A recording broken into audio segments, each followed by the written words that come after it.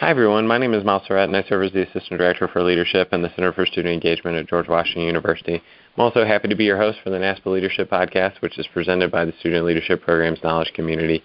You can find more about the Knowledge Community on our various social media outlets, including Facebook, which is facebook.com/SALead, on Twitter at NASPA_SLPKC, at Instagram at NASPA_SLPKC, and you can find our supplemental materials from our podcast on our Tumblr, which is NASPA_SLPKC. It's truly an honor to welcome my guest today, Laura Osteen. Laura serves as the director of the Florida State University Center for Leadership and Social Change. The center is a campus-wide endeavor to transform lives through leadership education, identity development, and community engagement. Before coming to Florida State, Laura worked as the program director of the Kansas State Student Union, and prior to K-State, Laura was the associate faculty director of the College Park Scholars Public Leadership Program at the University of Maryland College Park. Previous to her work at Maryland, Laura also held roles at the University of Missouri-Columbia and Stevens College. Laura received her doctorate of philosophy degree from the University of Maryland College Park in the field of college student personnel with an emphasis in leadership and organizational change, and Laura also received a master's degree in student affairs and higher education from Colorado State University in Fort Collins, and her undergraduate degree is in speech communications from Indiana University, Bloomington. Welcome, Laura. Thank you. Yeah, thanks so much for joining me today. So, before we transition into our set of questions, I did want to mention that, Laura, you are the first person who is a guest on the podcast who has previously been referenced on the podcast. Oh, so, my. Mm-hmm. That is quite an honor. Sure, yeah. So when I spoke with Ann Arsenault, William & Mary, she specifically referenced, we were talking about our programs, and she basically said, I feel like we're doing good work, but we're not Laura Osteen and the work that they're doing at Florida State. So I felt like that was a pretty big compliment. Anne is absolutely incredible. If I could do half the things that she does, that'd be a beautiful day. So no, right back to her. I think she might have been underselling herself a little bit there. Yes. So, yes. Great. So just to get to know you and sort of your student affairs journey a little bit better, who inspired you to go into student affairs? Sure. Two folks.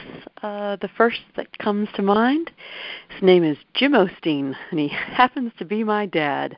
I definitely followed my father into this field.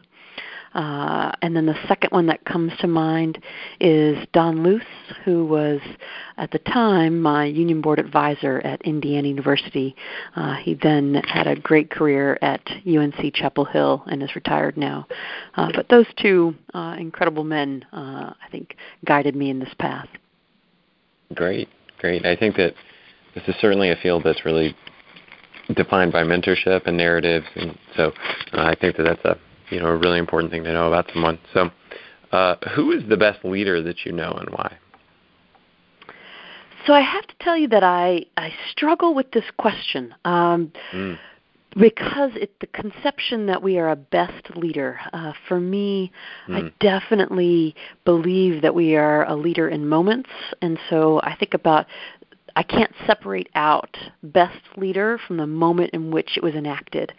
And so I honestly think of many students and the challenges and changes that they have grasped in moments in time on campuses that I have been on and the honor to be at with them. If I think about the current moment in time where I am right now, then using that qualifier of the best leader that I know, and I don't proclaim to know him extremely well, but I do know him and those around him. And our mayor right now in Tallahassee, I think, is an absolutely incredible change agent that is moving us forward and moving us forward as a community. He has surrounded himself with brilliant, young, diverse minds, and he listens to them. He has a vision of our community where everyone matters and where we come together. and everywhere from he was actually recently mentioned in the New York Times as a young politician to watch out for. But that wouldn't be how you would interact with him in a day-to-day hello. He is a humble, gracious, just wonderful leader. So if I think about right now in the context of my city, I think about Mayor Andrew Gillum. Okay, great.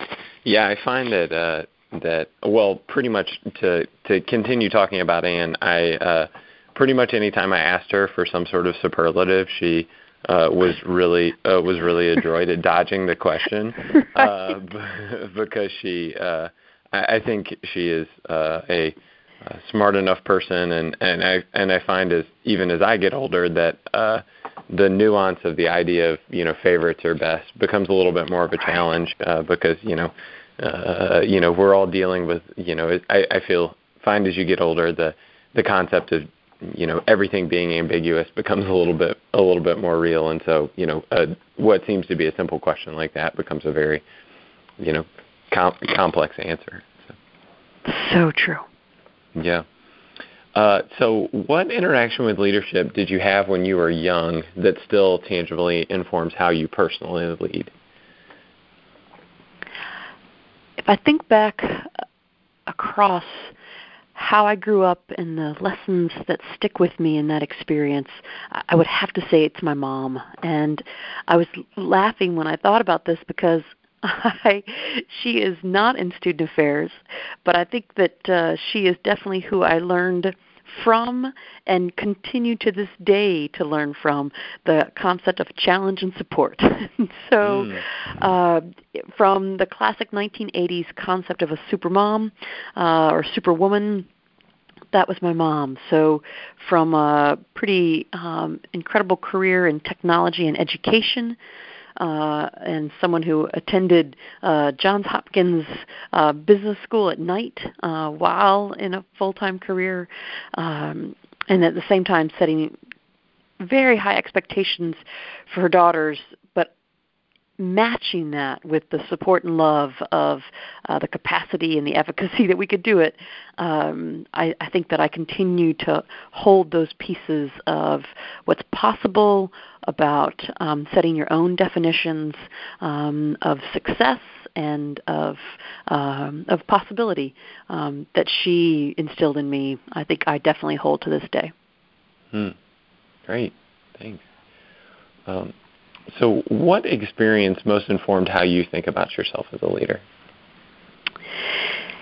I'm going to have to make that plural, and it will be similar to the dodging any absolutes. It is so contextually based that when I think about how I think of myself in this work, it is a daily evolution. It is this process of the folks here at the center. I could give you every single name of the folks that I work with here at the center, whether it is student, faculty, staff, administration, and how in our interactions we communicate to each other, observe one another, what feedback I get back from those interactions, where I believe at the end of the day I was effective, where at the end of the day I believe, wow, I failed at that miserably, how I take that data and let it inform who I'm going to be as a better self tomorrow. And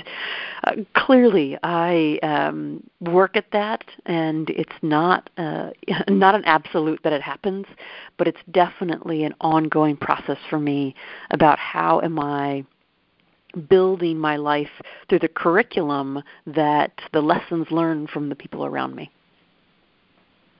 Great. Well, thanks so much.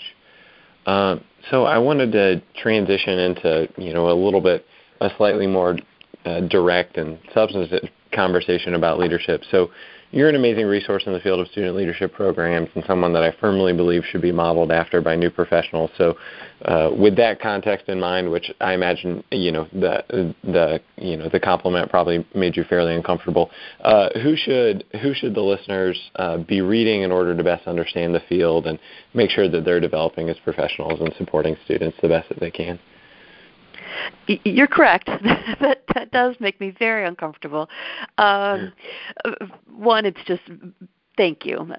That's very kind, and yet I do challenge it for a specific reason, not just for a false sense of humility, but because we have way too many white woman models in student leadership programs.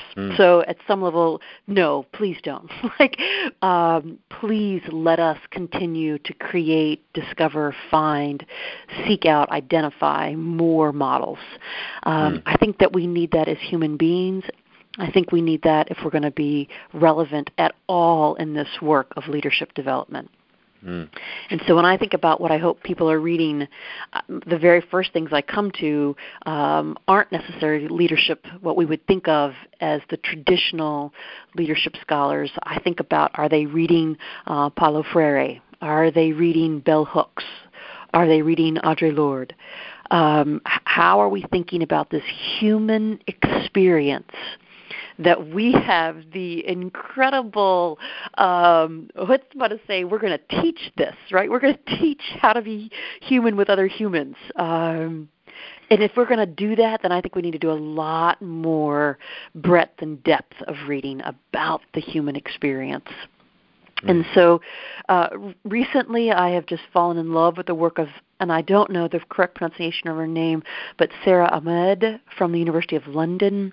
I also, contemporary that I look up to right now for her writing and her intersectionality of work is Sherry Watt from Iowa. And then when I think about traditional leadership pieces, I definitely think about Wheatley and Dugan and Day and all the theories that I use and the authors of those works that I hope that we're continuing to integrate into how we think about the human experience of creating change. Great. Well, thanks. So a lot of new professionals have a hard time accessing quality work to emulate. So one institutions, you obviously just mentioned a couple of scholars that are attached to institutions, but what institutions do you know that are doing student leadership work really well, and you think, as a new professional, these are the programs, these are the websites that you need to be going to, and these are the folks that you need to be getting in touch with to make sure that what you're doing is going to be the best that it possibly can be? So one of the ways I thought about this question was to think about, if I could go be a student right now, what program would I want to do? Where would I want to go sit and be and listen and engage? And three things came to mind. The first is that I would love to be a part of a dialogue program at the University of Michigan. I think that the work and the process of dialogue is just coming up over and over and over again, that dialogue across difference is one of the number one ways that we not only cognitively but grow in our leadership as well. Second is I would just take a plethora of what I call the leadership and classes at the University of Maryland. They have this rich experience of whether it is leadership and identity, leadership and contexts, all the different ways that we think about that unique experience and the human experience of leadership that I think that they have distilled out in some beautiful ways. Third is that I think the Kravis Institute at Claremont McKenna College is doing some of this assessment and truly thinking about how do we measure student learning and outcomes in the field of leadership in a human experience in powerful ways. And I would love to take a class where I was assessed like they're assessing their students, to really kind of think about what did I learn and how am I walking away from this different than when I entered. Great. Yeah, no, those are fantastic resources. So leadership folks love to debate theory, and so there's obviously the big folks, the big theories that are out there. But what theories do you think are a must for implementation? Sure, and I'll respond with both theories and models. The first is that my go-to is Heifetz, and my go-to is adaptive leadership. I think that it gives us the language around authority and leadership that truly help us distinguish and distill those concepts and phenomena. It also then gives us the transactional and adaptive work that helps us understand what kind of problems we're facing. In addition then to his work, I think about some foundational pieces around Kouzes and Posner's work is clearly accessible. It is so applicable across different contexts, and it works, I think, for all ages. It works for you're challenging something around the family dinner table to in the staff meeting. And so I think it's very applicable. And then finally, clearly I came up in this work through the work and leadership and love of Susan Comavez, and she has brought so many incredible researchers and authors up into her work, and they have taken it in new and incredible places. So whether it's some of her original work with Lucas and McMahon, or whether it is where John Dugan is going these days, Julie Owen, Wendy Wagner, that I think they're doing some incredible work in this field. Great. So you once worked in a center there at the University of Maryland that is dedicated to James MacGregor Burns, and Burns is a legend in the world of leadership and academics and politics, but I don't think, and I haven't found that his work is quite as known in the student leadership world or quite as applied. And so I wanted sort of your thoughts on maybe why Burns hasn't quite transitioned into student leadership work quite as directly. I know that in the business and the corporate world and in the academic world, he's still very preeminent. But sort of wanted your thoughts on why do you think, his work hasn't been translated quite as much, and how do you see his thoughts applying to student leadership work specifically? Sure. A couple different thoughts. The first is that I think it does reflect our need to do more interdisciplinary reading, right? Like how do we have his political work inform and shape what happens? Just as a joke, but also probably more true than we would like, his book is also large and dense, and I'm not sure how many folks have really sat down and read the entire thing, right? And so I think there's some accessibility pieces, like we're probably not going to assign it as a book in a student leadership class. And probably not in many undergraduate classes in that way. And so what is accessible are pieces of his book, and clearly the concept and his framing argument, I do believe, is actually undergirds almost all student leadership work. And so in many ways, I think his work about both transactional, transformational, and about the ethical, moral components, I believe gave birth to many of the programs of models and theories and writings that we see in our work. I also think that his concept of transformational has been taken forward and evolved by so many different authors that I think many of the authors that we do use in student leadership work that are using the concept of transformation come back eventually to Heifetz's work. He's just not referenced in much of it. What I think is really interesting is his influence is still felt so wide and deep in many different ways, I think, that we don't always know. I just had a remarkable experience actually in Britain through the incredible work of Georgia Sorensen, who of course was a colleague and just in many ways I think was one of the reasons why Burns's work is so accessible, is because of her work and her ability to translate that to many different audiences. But she's doing some great work creating a new Burns Center at the University of Cambridge.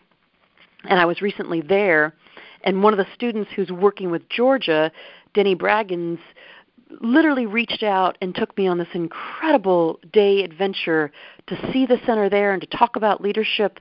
And I was just floored with this legacy of scholarship and leadership theory and practice that was literally crossing boundaries and crossing borders. And when I said this to him, Denny laughed and said, well, we might not agree on a definition of leadership, but as leadership scholars, we sure can take care of one another. I thought, well, that's simply beautiful. And if that's a legacy of Burns, then that's something that I think he would be quite proud of. Sure. Yeah, I think it's an interesting point to sort of, well, I think the question of, as someone who has read all of Burns's leadership, I think it's an interesting question, that idea of density, because it's definitely dense in a different way than, say, a textbook is. In some ways I find that book to be, and maybe it's because, maybe this is the history major and undergrad bias that I have, but I find that book to be a little bit more manageable to get through than some of our more of our directly theory-based two-student leadership programs. I think you're absolutely right. I think you're absolutely right. Yeah. Yeah, but it certainly is a little daunting to look at, I suppose. So, but great. I had the opportunity to go to a conference maybe 2 years ago that was hosted at the Mount Vernon Estate, the library there, and it was in honor of James McGregor Burns, and Georgia Sorensen spoke at that, and it was really wonderful to get to have that experience.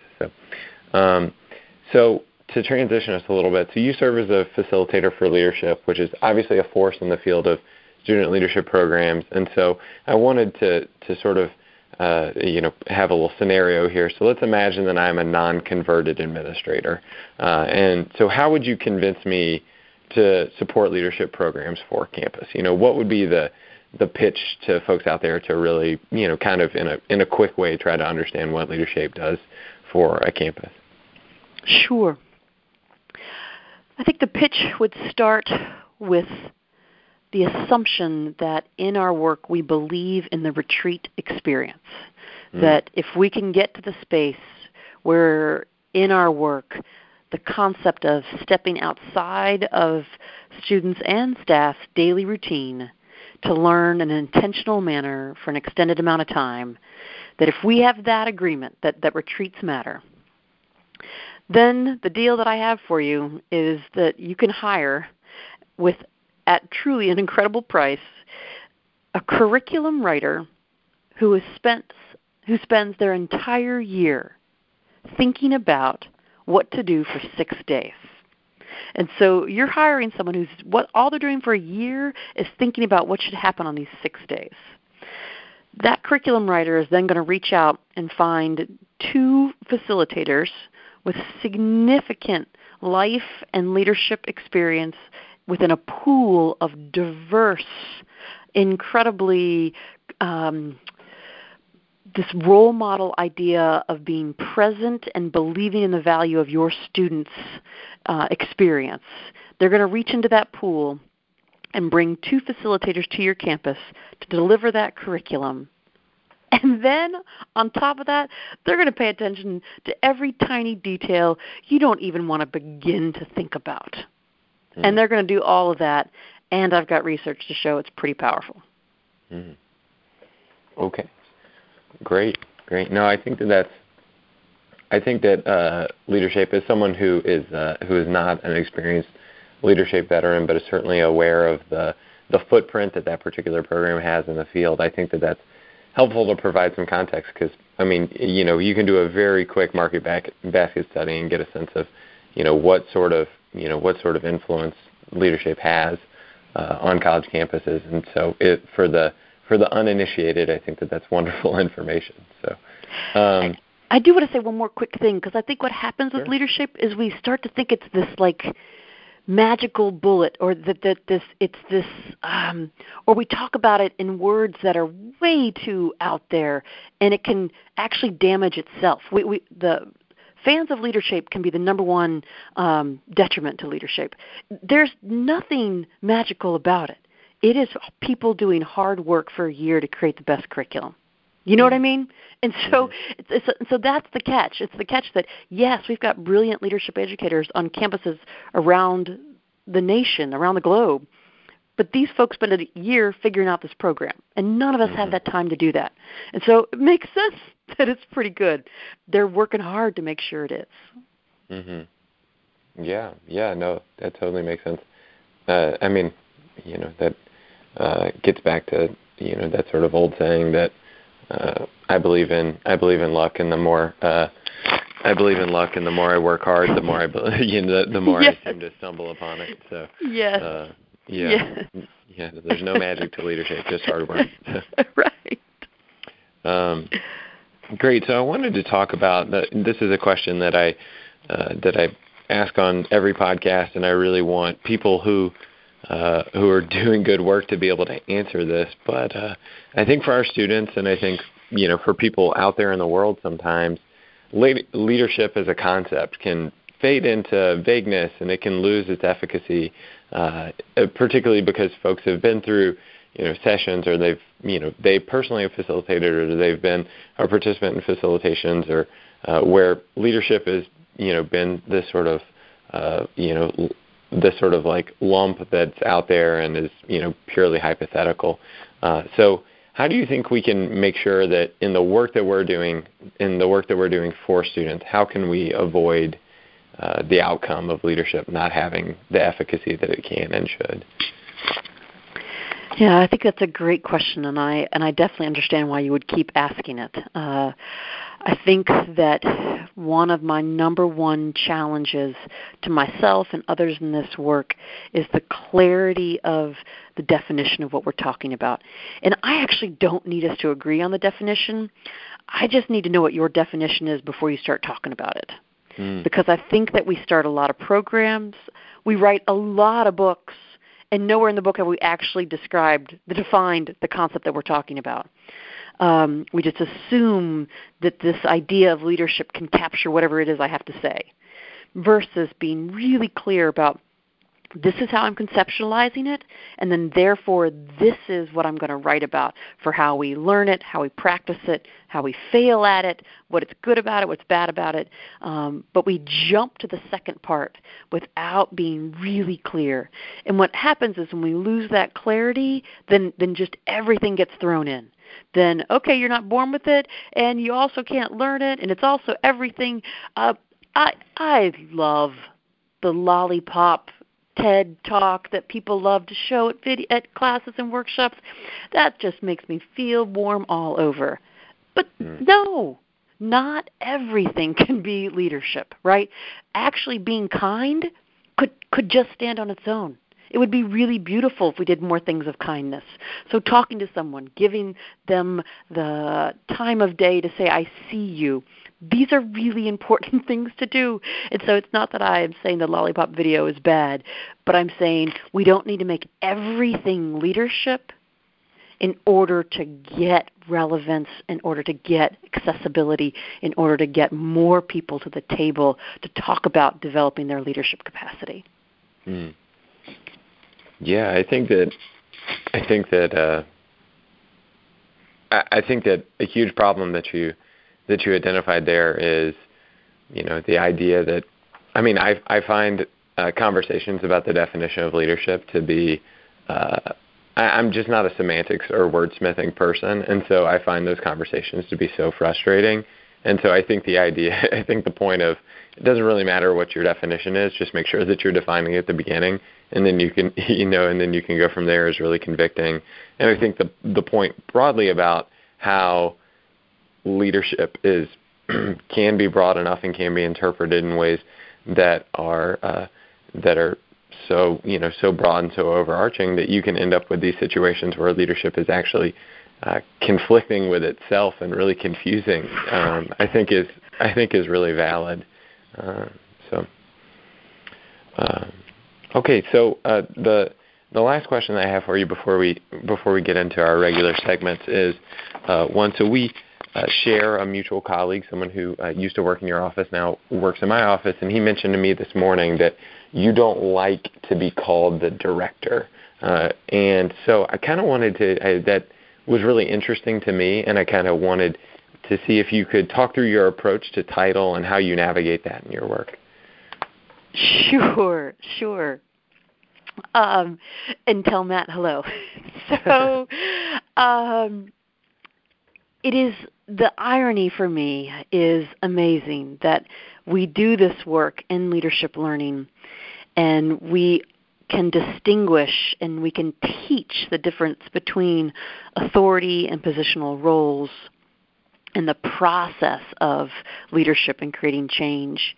And yet, even when we teach those distinctions, how often we fall back on the safety and security of our positional roles in our work and the power that that gives us and the clarity and the simplicity that it gives us. For me, the challenge is we know the difference of what's possible when we use the different strategies. We know authority can solve technical problems, and so we need to be as the director, I need to solve those technical problems and not shy away from that power, to use that power for good. But we know that the process of leadership, about coming to the table with all of our strengths and skills and talents of the diverse voices around the room and here at the center, that through that process is how I'm actually going to create and live in the mission of the center and reach our vision as a center. And we'll never solve the complex, wicked problems we're trying to solve if I sit back in my authority as the director. And so while it is one of my greatest joys, and I am so honored to serve as the director of the Center for Leadership and Social Change, being the director, what I can do in that role pales in comparison with what I can accomplish as a team member with the other folks here at the Center for Leadership and Social Change.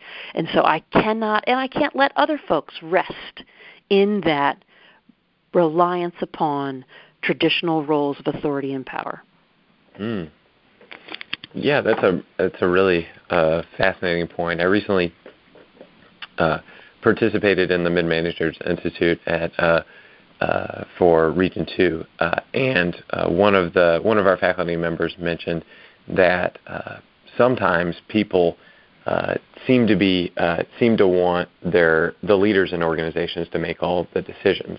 So that was a really interesting point to me, and in sort of your broader, much more eloquent than I am laying out here point about the role of a leader in a team is really interesting in the context of that, and interesting in the context of the dependency that we have as leaders of organizations and as folks who have employees, the dependency that we have on them to be doing direct work, and how it all sort of goes together in thinking about the unit a little bit more symbiotically as a team, as opposed to being stuck in these sort of rigid corporate concepts about productivity and hierarchy and all that sort of stuff.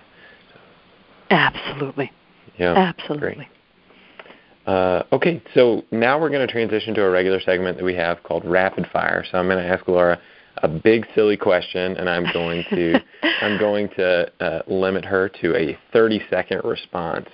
Now I won't have my stopwatch out, but that's where we're at. So one thing that I noticed, in preparation for this, I had you send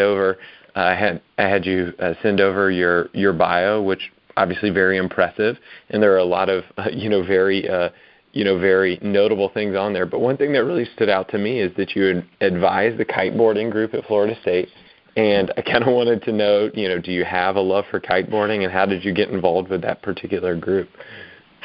Yes, I have kiteboarded. I would not say that I'm a kiteboarder. I haven't reached that level of skill yet. But it is adventure. It is fun. It is on the water. I get a chance to work with incredible students who seek out risk, and at the same time, they're math majors and physics majors, and they have this alternate life that gives them this escape. That's a beautiful way to spend my time. Great. Yeah, no, it definitely. I've never been kiteboarding myself, so I think that it's super interesting. So you went to the University of Indiana at Bloomington, and you did your doctoral work at the University of Maryland at College Park, and you did your master's degree at Colorado State, which is not exactly a basketball power, but it's had some really bright moments there. And Florida State's been very competitive under Leonard Hamilton. So where do your college basketball loyalties lie? Yeah, this is a tough one. This is a tough one, but there is an answer. And what I have to add to that, honestly, is that when I was a kid, we lived in Chapel Hill, and so UNC is actually also in my top list of teams. And if folks remember, Indiana and Maryland played each other in the 2002 Final Four, and that was a challenge. That was a challenge. But at the end of the day, your alma mater has your heart of your undergrad, and so Indiana University is where my heart lies. Do you find Tom Crean to be frustrating? Oh God, that's a whole nother podcast. Okay, we'll do that later on the NASPA basketball podcast. Yeah, well, yes. I'm very sad based on some of the allegiances that we mentioned there. I'll be sad to let you know that I'm a really big Duke basketball fan. Yeah, Miles, it's really good that we're coming to the end of this conversation. That would not have been good information to start with. Should we stop now? We can stop. The process of becoming an adult, right? You have to learn that life is not always what you'd like it to be. So that's good. It's good. Tensions are good. Yeah, my dad is a Duke alum. My very first memory is Duke winning the Final Four against UNLV in 1991. So it's very deep in me, and it's a very interesting perpetrator identity that I have. So that's fantastic. That is fantastic. Well, I can remember Maryland basketball I remember where I was when Len Bias died. So I have loved Maryland basketball for much of my life. So it's a beautiful sport. Yeah, Len Bias's untimely death is one of the great what ifs and tragedies in sports for sure. Yes, it is. Yes, it is. Okay, great. So if you could provide one bit of wisdom to student leadership practitioners, what would it be? Listen to students more. All right, that was well under 30 seconds. That was a good one. I didn't even have to get the stopwatch going there. So good. All right. What do you think is the best book about leadership? We've talked about a lot today, but if you had to pick one, and you had to take it on an island with you, what would you pick? I hope it would be a book about leadership. Can I do a content one and a process one? If I do a content one, I would do Leadership Can Be Taught by Sharon Delos Parks. Okay. If I get to borrow time from my quick answer from before, the process-wise, it would be Turning to One Another by Margaret Wheatley. Okay. I'm gonna let you get away with cheating on that one. So it'll be my apology for my Duke fan. I appreciate that. Okay, if you could pick one fictional character from pop culture and have them lead you through a moment of crisis in your life, who would you choose? So I have an answer to this, but I'm not really sure if people would say it's from pop culture. So I might be totally showing my just nerddom or, old school or just simply my age. But Jean Valjean from Les Mis is who came to mind immediately. Okay.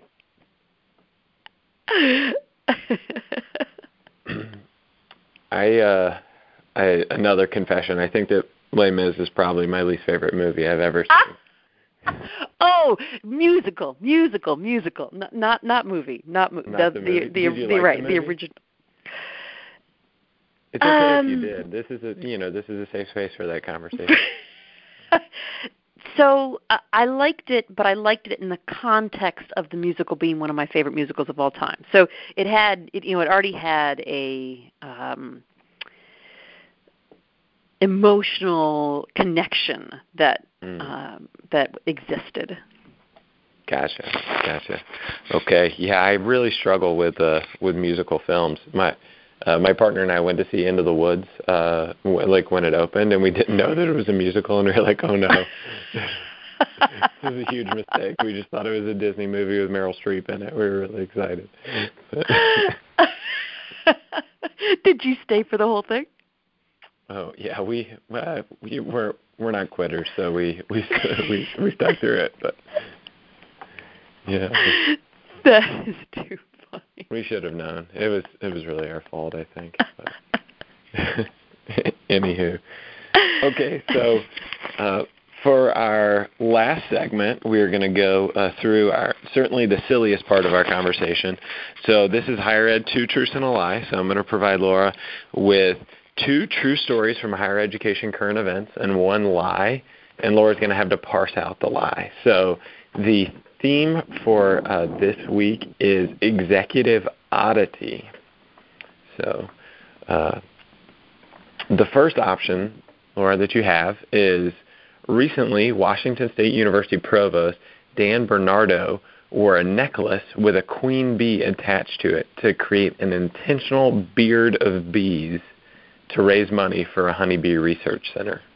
Okay, so that is your first option. Your second option is that the dean of the University of Nebraska-Lincoln, Timothy Way, recently offered to resign following a controversy involving the misuse of funds on throw pillows for his home on campus. So that is another option. So throw pillows in Nebraska-Lincoln. And then the third option is that UC Davis Chancellor Linda Katai was recently suspended following an expenditure of more than $17,000 to send aides to Switzerland to study social media. So your 3 options are Washington State Provost, beard of bees, University of Nebraska-Lincoln throw pillows, or UC Davis, Switzerland social media. So those are your 3 options. All right. I am going to go with the Switzerland being true and the beard of bees being true and the throw pillows being a lie. Okay. So my memory is maybe not serving me correctly here, but I believe you are only the second person to get this right. That is correct. Woohoo! Yeah. This is the real accomplishment here, is that you made your way through Higher Ed, 2 Truths and a Lie. So that's true. Beard of bees, that is real. Social media Switzerland issue is real. I'd like to apologize if there's anyone in the University of Nebraska-Lincoln listening to this. The dean of the School of Engineering did not misuse funds on throw pillows, as far as I know. I did find these a couple of weeks ago, so there could have been a controversy with throw pillows. That is fantastic. Congratulations on your victory. Thank you. Thank you very, very much. Thank you. Okay. Great. So thanks, everyone, for joining us for the NASPA Leadership Podcast presented by the NASPA Student Leadership Programs Knowledge Community. And thanks again to Laura Osteen for joining me today. It was a sincere honor to share this time with you, and I hope that the listeners will feel this way, but I certainly feel inspired and feel like a more comprehensive and better practitioner after our conversation. So I also wanted to share the Center for Leadership and Social Change's social media information, so you can, so anyone who's out there listening can have the opportunity to access that information. So you can find the Florida State Center for Leadership and Social Change Facebook page by looking up Florida State Center for Leadership and Social Change on Facebook, on Twitter at the Center FSU, and on Instagram at the Center FSU. And you can get more information about the Student Leadership Programs Knowledge Community on our various social media outlets, again, which include Facebook.com/SALead, on Twitter at NASPA SLPKC, and on Instagram at NASPA_SLPKC. And you can connect with me on Twitter at Miles, which is MYLES _Surrett, SURRETT. And finally, if you're interested in being a guest on the podcast, we would love to hear about your programs. So please shoot us an email to NASPALeaderPodcast@gmail.com. Laura, thank you so much for being here. Thank you so much, Miles.